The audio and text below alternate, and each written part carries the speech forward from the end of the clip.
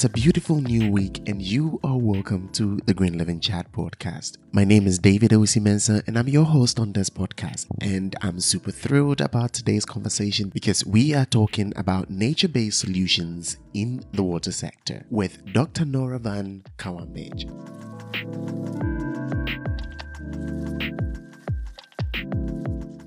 Nora is an expert in water and sustainable development with experience in academia and private sector on integrating nature-based solutions and green infrastructure in basin, city, and building planning and design. Central to her work is the connection of communities, government, businesses to identify the opportunities for greening the economy. She has positions in VUB, Belgium, and IHE Delft in the Netherlands, where she teaches various water management topics. She is the co-founder and lead business development green solution at Beta Green, an award-winning startup specialized in assessment of urban climate risk and nature-based risk reduction.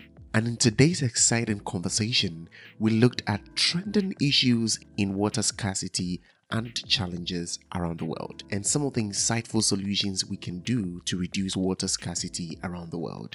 Our conversation centered on what integrated water resource management and nature-based solutions are and their role in solving the water challenges we have around the world, building synergies for change in response to climate change and our own actions in the water sector, and most excitingly, what she is leading her team to do at Beta Green in Belgium. This is an exciting conversation, super excited about what we discussed, and as a water engineer, I am so thrilled to share this conversation with you. So if you are ready, just grab your coffee and I will see you on the other side.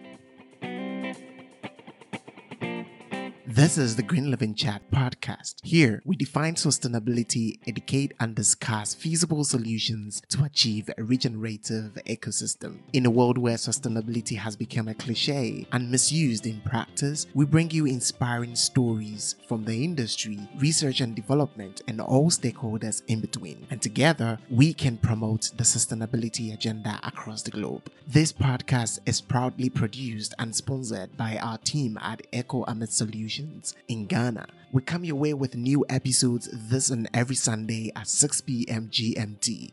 So dear Green Chatters, let's get started.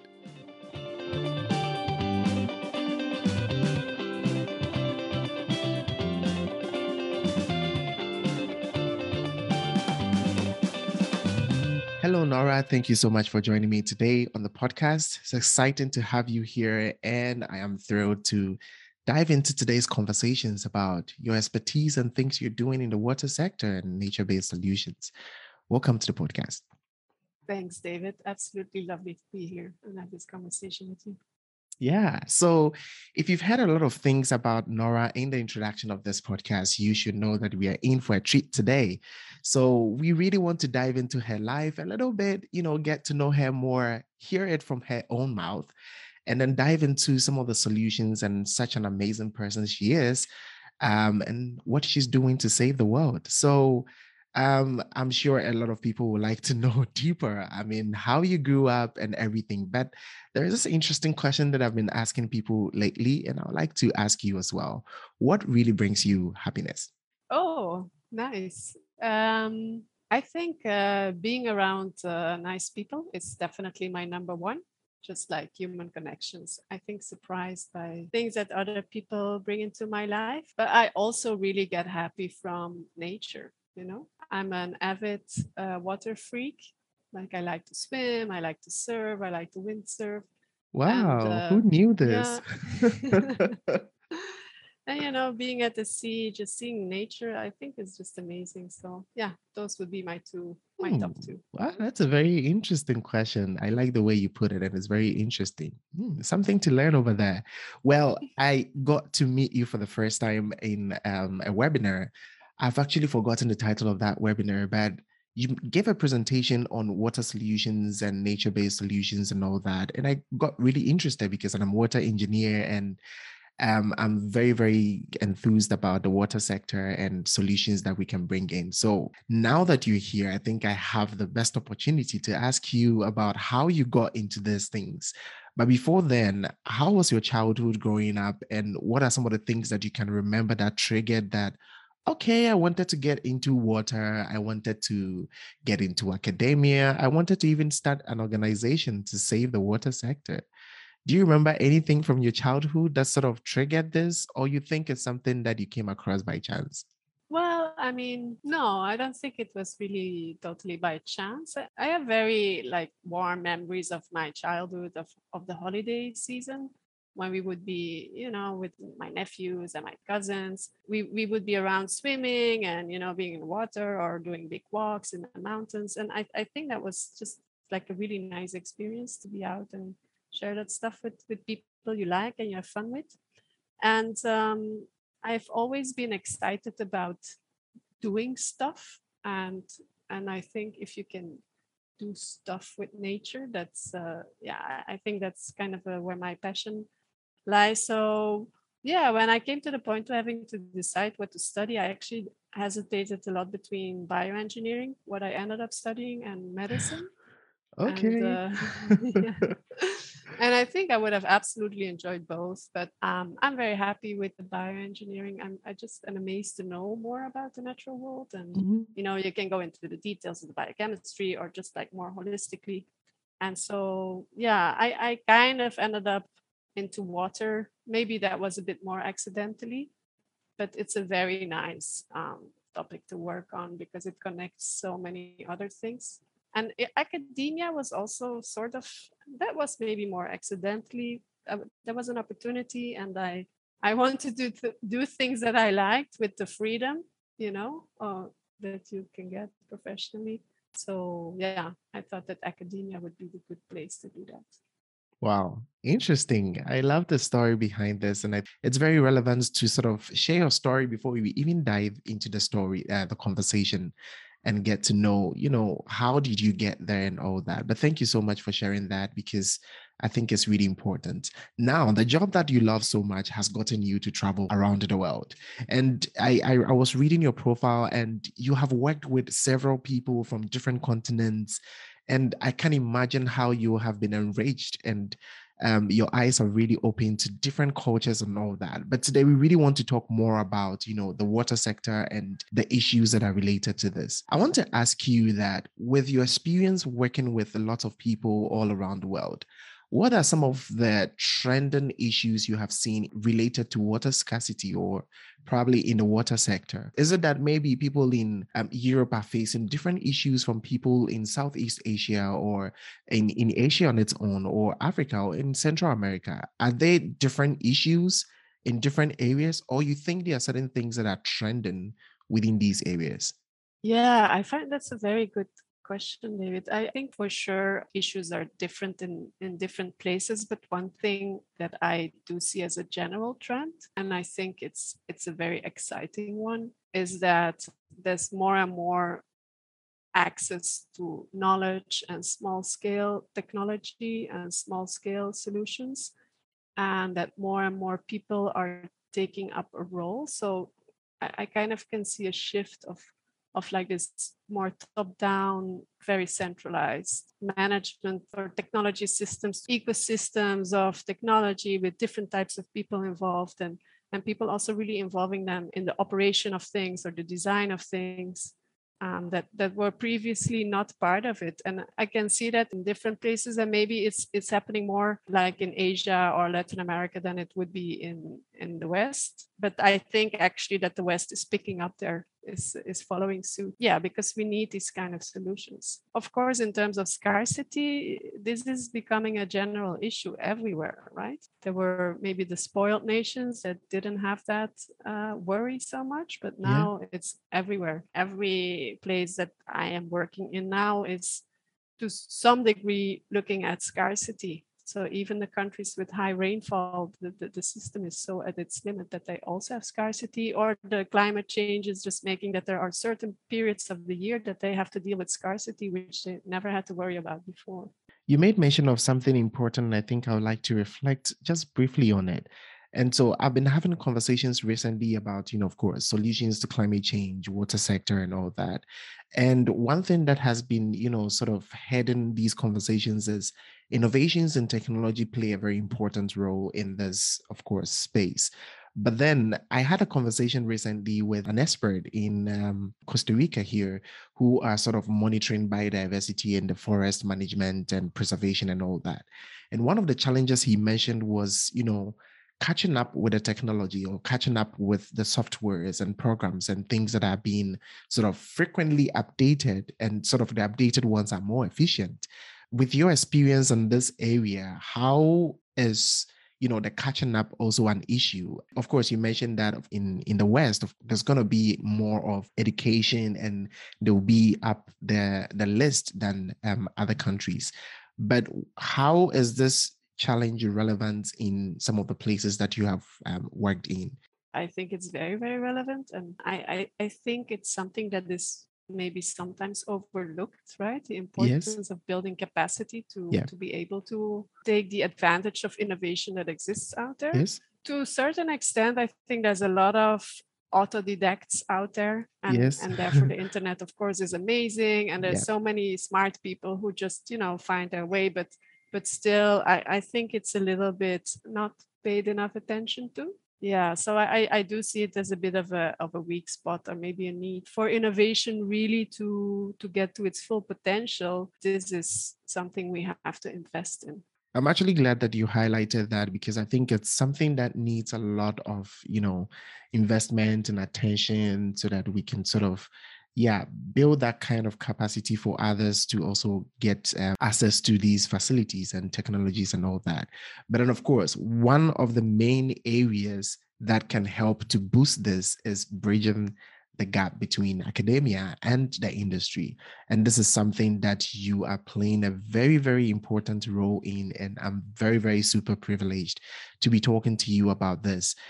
Just our last episode that we released on the podcast was also someone who is doing such an amazing work also in materials industry, but bridging the gap between academia and the industry. And he made very relevant contributions to the importance of the gap between the two industries. And I would like to, of course, ask you, for this space, in the water space, what are some of the challenges you have seen in bridging the gap between academia and the industry? And what are some of maybe the milestones that you can be happy about? Let's say we were able to do this and do this. And since you are able to speak both languages, you understand both sides, that maybe the industry might be doing something that academia doesn't understand, or probably the academia has done something that the industry cannot really cope with it.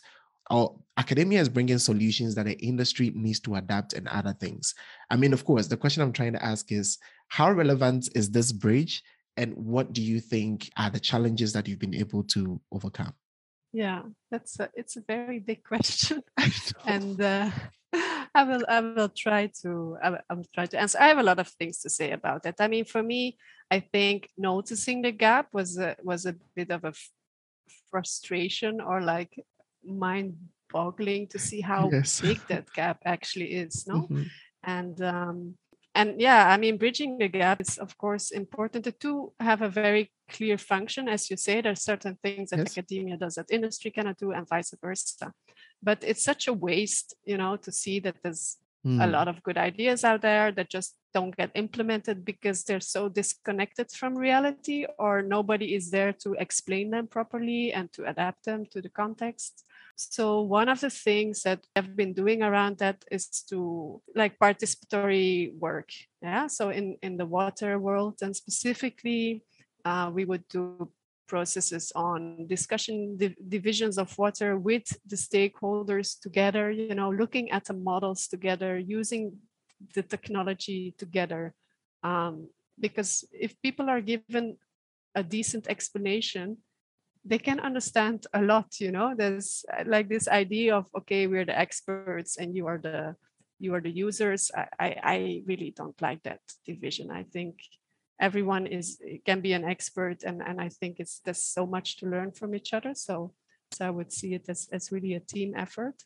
And in some places we managed to really create that kind of spirit, that farmers, we're working with people from the municipality, we're working with people from the water utility, that, they need to know that there are changes in technology will be, people will want to pay for it, or people will want to use it, or people will want to maintain it. So I think there have been quite some positive experiences out there.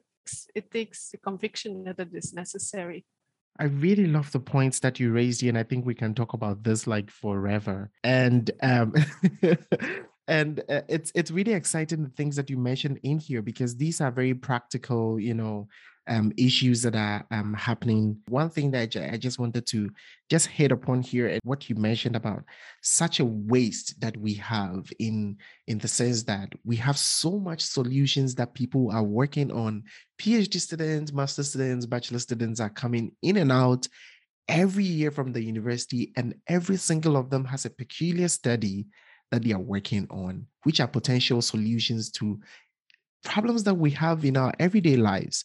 But how come we are not able to bridge the gap, and translate all these theses and papers and articles into, solutions for the industry? Enough of that. Let's dive into the conversation. So, integrated water resource management has become one of the leading things that you see online right now. There are so many issues here and there surrounding this, because they are very complex thing that we're going to unfold today. But all these things are sort of solutions that have been proposed because of climate change and its impact on the water sector.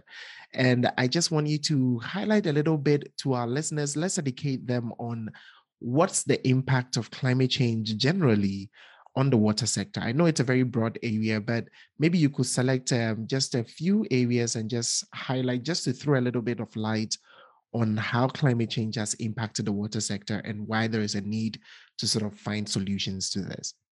Yeah, of course. Well, I mean, I think one of the issues is the scarcity. The impact of climate change is increasing scarcity, and with that, more competition over resources, and with that, more potential conflicts, but also more incentive for cooperation. The other thing is kind of the intensity, the distribution of the water resources and the changes in the variability. So becoming more intense rainfall events, more intense drought events, and which makes that the system is becoming more under stress, both in general, but also like the peaks of stress are higher. And because we have not really at all cared about building resilience in our systems, we've just tried to max out the exploitation of resources. Now this has to be turned back, right? And we have to find a balance between, still being able to use the resources, but having resilience in the system. And I think that is where we're all now have to work on, and how you can do that without losing too much, right? Because it means that we will have to give up certain things that we took for granted until now. Exactly. Wow. You ended it on a very interesting spot, and I think it's going to lead us to the next question. But you mentioned that, of course, water scarcity and the population growth and the stress and the impact of climate change has actually, brought us to a certain level where we are like, okay, in as much as we need to sort of have mitigation measures and all that, we also need to adapt, because we are not at a point where mitigation is going to take us out of, the fire we find ourselves in. What are generally integrated water resource management? What is this all about? If someone hears this, what should be the first thing that will come to mind? And so integrated water resources management is about the joint management of water and land resources across sectors, and doing that in a way that you kind of optimize, or they say maximize economic benefits in an equitable distribution, while also preserving the environmental integrity. So it's a very ambitious statement, right? But I think the key components of it is to recognize that for water management to be able to function, you need to look at these different sectors. There needs to be an integration. So the integrated is like the most important word there. Whereas before, because, it was still possible that an industry would use their water and then discharge it. And then there was enough, flow in the river or time for the river to, purify that water until some fishermen were using the fish. But now it's all so intense that everybody is stepping on each other's feet. And so that conversation has to happen because, it's impossible to think that you're using the water on your island. And that has been the biggest contribution, I think, of the concept of IWM. To be honest, in the meanwhile, a lot of people say it's impossible. We have to talk about something else. We have to talk about water security. But that element of conversation and of coordination remains. And that's really key. What I actually find very interesting about this concept is that the word integration, because I actually have no idea how the industry evolved to this level where we have sort of everyone was just thinking that they were just an island, and to the extent that we were actually putting too much emphasis on economic development and GDP and all those things that has to do, and we had to step on other people's shoulders and toes and get to where we are now. And now we look back and we realize that every single activity that we did had a very serious impact, not just upstream or middle stream, but downstream, the entire stream. Everyone is feeling the impact right now. And at this moment, I don't even think we have to even start talking about water scarcity and other things, because it's something that people are seeing and facing in their daily lives, that people now have to sort of, you mentioned it about the competition and the stress on these water bodies and few resources that we have, that now people have to migrate to other areas. But I love the idea of the whole system of management being integrated, because now we have to get everyone in the conversation involved. But then I see another trend going on. I'm not sure, because of course we have to let our listeners understand this, whether nature-based solutions are part of this system or is also a different system. What is the relation between the two, and how relevant is nature-based solutions as well? I think nature-based solutions is a very interesting concept that is now getting a lot of traction, where basically we are looking back at our system and say, well, actually nature has a lot of ways of managing this water, right? And where we try to, again, restore or recognize the function of nature. And there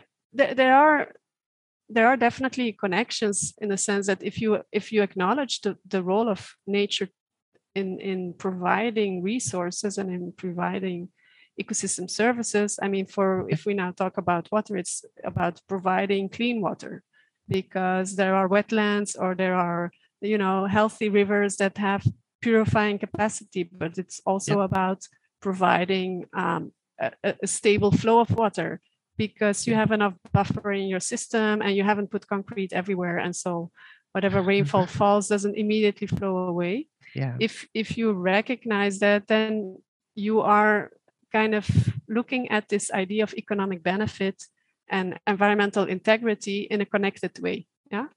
And I think that's really the interesting point of nature-based solution. It's that there was always this dichotomy between, okay, we have our economic prosperity, and then, now we also have to do something about the environment, but it's only costing us money, and I don't find this important. Let's focus on the economy, which of course is a completely ridiculous idea, because there is no economy without ecology. So I think that's the idea, to bring them together and to also show, and through the language, of economics, that this has a function and this brings benefits, and there are different people related to that benefit.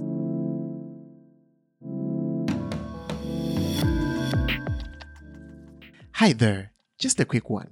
If you find our conversations worth listening, why don't you share them with your friends and connections? Please help us reach more and new listeners by leaving a review, commenting, or rating us on any platform where you get your podcast. We can't wait to hear your thoughts and ideas, so share them with us via a social media platform or email. Find more details in the show notes.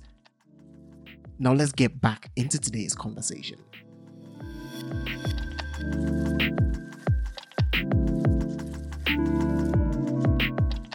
I really love how you answer these questions because you bring them right into very tangible issues that we can see happening. And I can really relate with all the things that you're saying. But now, to someone who is probably listening to this conversation and saying that, what are these two sort of nerdy people talking about? I mean, I cannot relate to what they are talking about. Yes. If we take a typical example from, let's say I'm from Ghana. So in my country, we have one of the emerging issues that is with something we call galamsey, and it's a local word we give to illegal mining, because gold and all those kind of things are very common in some areas of the country, and people are actually mining these kind of things illegally, and the impact that we see is on our water bodies. So this is someone from a local region listening to this podcast knows that, okay, our river bodies has been polluted very miserably now. The turbidity is high, the river has changed colors. The old people can tell you that what happened to this water. We used to go here for to rest and enjoy the scenery and everything. What are nature-based solutions to this river, and how relevant is what we are talking about to this particular river? If we talk about water quality, then nature-based solutions, would be, for example, a wetland, Exactly. an area where the water can go there, reside there for a while. It's in contact with plants. There are all sorts of microbes and all the stuff that lives in the water and that eats stuff and Yes. transforms it into other things. And that has an amazing purifying capacity. And of course, I don't have to explain you, David, because you're working on water treatment, but there's so much that nature does on itself in terms of treatment. Mm-hmm. So nature-based solutions would be to find out what nature is doing in terms of improving water quality, and bring that to this river or to this water body that is polluted. And so it could very concretely become that you are installing a wetland, and let the water flow in there so that it can again have some time to clean itself up and then flow back into the river. And then hopefully, restore. Indeed, it's such a beautiful image that you paint, and also a painful one. I mean, imagine for a person to look at that river and remember, like, oh, I used to swim here, and what happened now? So I think really, honestly, like as generations or as a society, I cannot imagine that we're going to continue down this road. We have to reverse this. That we should be looking at the river and say, oh, it was such a it was so polluted when we were young, and look at us now, we're dipping our toes in. Exactly. So wow. yeah. That's a very interesting statement to say, because now the common statement is, well, it was clean and now it's bad. It will be very interesting for us to sort of look back again and say that, well, it was polluted, but now is really good. Yeah, that's a very encouraging statement to say. Yeah, I must say one of the nicest conversations I had with some of my colleagues in Bangladesh was around that. And I was working in Dhaka, and you go to the river and it's so polluted, and it's easy to get desperate, no, to think, oh my God. And then the challenges of the country, and but then this guy was telling me, yeah, but Nora, like back in the 70s in Amsterdam, it was so dirty, the canals, like, and I know because he used to be a windsurfer, and he would always get stuck with his board in whatever crap that was in the water. And he said, and it has really improved. So just as an idea that it's really possible. And I found it so nice that he said it, because in that moment I was getting slightly depressed. So I think that this is also important, in this conversation, because of course, if you're working in the environmental sector, I think the moment it's easy to get a bit anxious. There's climate anxiety, most of the issues are going worse. But we have to know that it is possible to reverse, we have to capture that energy to actually do it. Yeah, having such conversations actually is very important to help us to know that at least we can brainstorm ideas on how to move forward and everything. And one thing that I'm very, very, very proud of, Nora, is that you are not just doing the academic work. And as we mentioned earlier, you're on both ends of this industry. And you have your organization that is Beta Green, that is doing such an amazing work. Of course, you are here to sort of highlight a little bit of how you guys are translating all the things that you know in terms of skills into solutions to help. What is Beta Green and what are you guys sort of doing in this space before we go back into nature-based solutions again? Yeah, so Beta Green is a spin-off of a university in Belgium that focuses on green infrastructure in cities to help them prepare for climate change, basically. And what it means is that we know that if you put green roofs in a city or you put, green spaces, they have so many functions that can help to get your climate more livable. Yeah. So what we do with the company is, from a modeling perspective, we do an analysis of the city and we see, what is the current climate risk in terms of temperature, in terms of rainfall events, and how can we use green infrastructure to buffer and to make the temperature go down and make the water flow slower so that we don't deal with floods. And so we use all that modeling and all that knowledge about nature-based solutions or green infrastructure here. I mean, I'm using these terms synonymously. Yeah. And we show how much benefit you can actually get out of installing that green infrastructure. So yeah, this is very exciting. We started recently, and it's very nice conversation. We're talking to some cities who are dealing with that climate risks and who definitely see, they see the potential for a green infrastructure, but they just want to have a bit, support of how much they have to build it and where exactly. And so that's what we offer with our assessments. It's very exciting what you're doing because it's very, very practical. And it actually reminds me of a company that recently engaged with my consulting company about they want to build like an eco community, and it's like a whole vast of land, and it's proposed to have about 90 buildings in that community, but they want to convert into a very eco community where they have biogas systems and solar panels emerged, and they don't want to touch the land and destroy it with construction in a way that the indigenous crops are going to die and everything. And I think you will be a very good person to speak to this client about how to sort of combine their infrastructures with the natural area and how to make it more sustainable, right? And not touch. And what I love about your work is you're not just using nature-based solutions to sort of make the place look nice or make the impact a little bit low, but you're considering everything that is integrated in that system, in the sense that, well, now we have so many buildings. If you look up from a plane, or probably the sky is a drone or something, and you look down into the cities, now you realize that where you see all the browns and the whites are like just buildings, and you can't see any greens in our midst. So wherever you see the greens are like places where people do not live. But how can we make where people live also green with your approach? And I really love what you're doing. How has the response been? And of course, I know that this brings you a lot of satisfaction and happiness when you talk to clients. But how has the reception been? I know there are a lot of countries like Singapore who are leading in greening their communities and city centers and all that. But how has the response been? How do clients feel about this?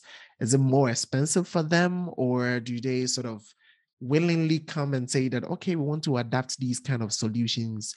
Because of course, I know that most of the time sustainability approach is more expensive. So how has the response been generally? Yeah, more and more people are really interested in it, not because they truly believe that this is going to improve the city.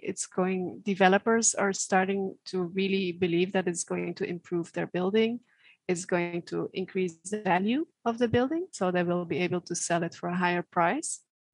So yes, it is an investment, but what we are hearing is that more and more players in that field, in that space, are seeing that it's going to be an investment that will get a good return. So I think what is kind of missing now is to be able to do this at scale. Yeah. So there's a lot of little ad hoc projects, and somebody has a little fund, and we're gonna put a little, we're gonna plant some trees, and it's amazing.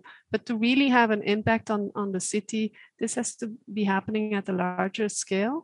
And these people, again, it's a bit the idea of the IWM. We need to have this cooperation between the different players. And so if everybody says, okay, we will put a part of the investment and we do a part of the assessment and give our expert opinion on that this is a good idea, then together this becomes an interesting project. And so that's what at least what the kind of products that we put in the market have the intention to support, that kind of conversation where you have, to use the term, it's like a blended finance for really bankable projects on green infrastructure at a large scale. And I think it will go into that direction. Of course, we are now very early start, so we're still pushing a lot, but at least we get enough positive response to believe that this is going to be, that there will be a lot of future in it.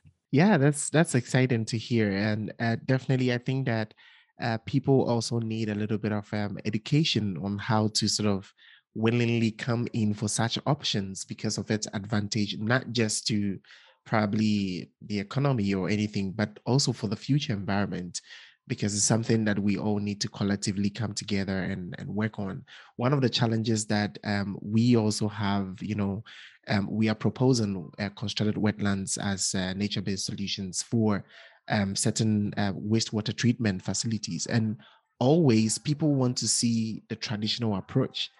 They are not willing to sort of, dive into the nature-based solutions. People need to be educated in this area to sort of, willingly come in for this, because there are issues surrounding people coming in and say that, okay, we want the traditional systems, like let's say what you're talking about. Some people might not prefer to come in for your solutions, but go in for the traditional ones. I think that's one of the last questions that I'll be asking you, but you made mention about something about all of us coordinating to bring these solutions alive. We need a lot of stakeholders to come together to make this work. You, as let's say a consultant who is working on this project, advising clients on what to do, we definitely need architects who also have to be in line. We need engineers who have to be in line, water engineers, civil engineers. We need everyone to coordinate, even up to the client himself. What are some of the contributions that you think has to go into this in terms of education to sort of bring all these people on board? Because we realize that most of the time, environmental engineers and few other occupations are the ones that are sort of narrowing themselves to this area of sustainability and even tapping into the nature-based solutions. But we don't get the other people from other industries diving into it and really understanding the essence of actually rethinking their operations to see how they can bring and incorporate these things. How do we coordinate these people, and how do we also bring these people on board? Yeah, from the architectural world, there is quite some interest in going back actually to design that is in sync with nature, and there's a lot of innovation happening there. In terms of also the materials that are used, in terms of orientation of buildings, incorporating all sorts of sustainable processes in the building for energy, for water use. So I think that that's a domain that's definitely moving nicely in the direction. I think also, the young people starting those careers, I do see that more people are sensitive to this issue. No, we are all wondering how the world is going to look in 50 years from now. So most people want to like to innovate in that direction. So I think it's happening, but of course the problem, and actually I had a company on bioclimatic architecture before, and it was quite a challenge because we were building passive houses, at the beginning of the movement. And the real challenge that we had is that you have all these established industries of constructors who do not really know how to do this. And for them, it's an absolute risk to engage with this kind of new way of building. So in that sense, yeah, the people that are out there also need to get support in making the transition. We cannot really wait for new people to Yeah. stream into the system, right? Yeah. Yeah. So how to engage with them? I mean, it's a combination of top-down. Building codes have to force, and that's just it. And if there is a surplus cost, I mean, this has to somehow, or you show that people will earn back that investment because they Yeah. use less energy in the Mhm. building, or you have to subsidize it. There's no other way, and Yeah. at least in Europe, there's a lot of funds going to go in that direction. I'm not quite sure in other parts of the world, but this is definitely the direction it's going to take to get the existing people. They have to change what they were doing before, and that's difficult. It's risky, right? So there has to be some support for that. Definitely. Yeah, really, really important inputs over there. So thank you so much, Nora, for making time for this conversation. But before I let you go, I want to ask this last question about the fact that we've talked about nature-based solutions. We talked about, integrated water resources, management and all that. How applicable is it for people, the normal day person working or walking all around? What is that person's role in all these ideas? I want us to sort of mention briefly, just as a sent home message, that what is the application? How can we apply this in our daily lives? And then you can conclude this with how people can partner with your organizations, of course, because I'm sure people will be interested in getting in touch with you to see how they can sort of collaborate in other areas. Yes, thank you, David. I think how this is everybody's business is if we think about nature based solutions, I think just showing how nature is solving a lot of our problems is something that everybody can do. And I wanted to mention this earlier. I mean, there's a reason why people go sit under a tree when it's very hot, right? And we all know this. I mean, it's nicer there. But one of the directions that this field is also taking is to have people communicate this, and there is a lot on citizen science, where people can have sensors or participate in programs or inform their local politicians that, hey, I want to have another tree because it was much nicer in our street when that tree was still there. So I think it has to be a conversation where we jointly show the value, either just because you know it and you just say it, or because you are going to be walking around with a sensor. And from Bita Green, this is also part of the work we want to do, because of course we are promoting green infrastructure because we say this has so much value, but then we also have to show this, right? So the showing part is where we will be working in this, innovative monitoring, where citizens can say like, yes, around this tree or in this street that had green infrastructure, it was much nicer. The temperature was lower, and the air was. I didn't have a whatever breathing issue. And in this area where there are green roofs, and it was raining very hard, we didn't have a flood this year. So I think this is why it becomes everybody's business. Yeah. Because it's also the way we live. No, it's going to be our houses. It's going to be our neighborhood. So we're really benefiting from it. We're walking there every day, and so we can show it also. This conversation has really been nourished with experience and the insights that you've shared. I definitely am not going to get bored, going over this podcast conversation again and again, because it's actually one area that I'm very passionate about, and I think I would really, really love to listen to it again and again, always. But before I let you go, what does sustainability mean to you, and what are you doing towards it? It's probably something I should have asked earlier, but I think it's the right time to ask.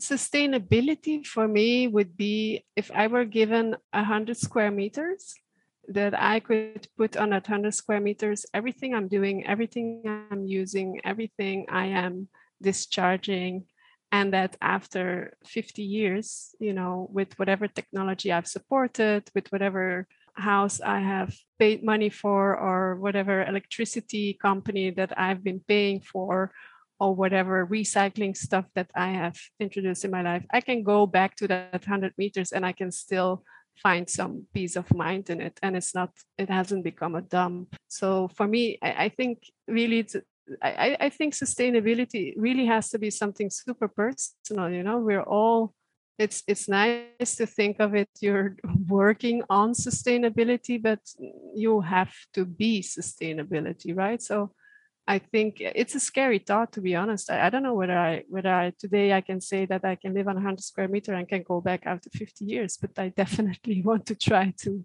work toward that. Yeah. Wow, this is very this is very unthinkable. That's a very interesting answer, honestly. Like really, I'm just trying to imagine how that could be for myself. I mean, just living on that place and then going back Yeah. again. That is a very, very interesting way to, wow.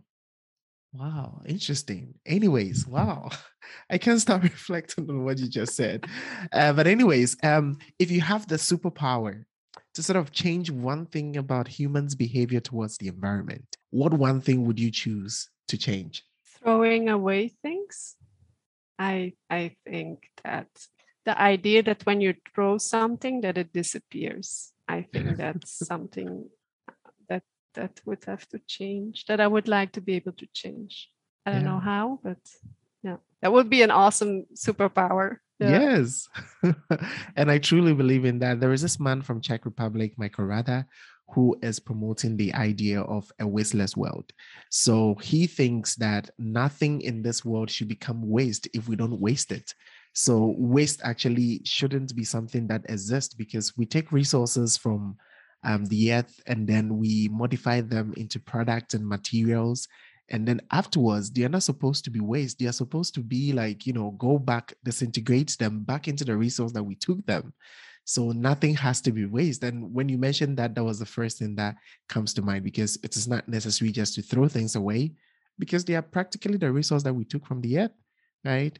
Yeah, it's a very interesting thing that I hope that you have that superpower soon, because we really need that.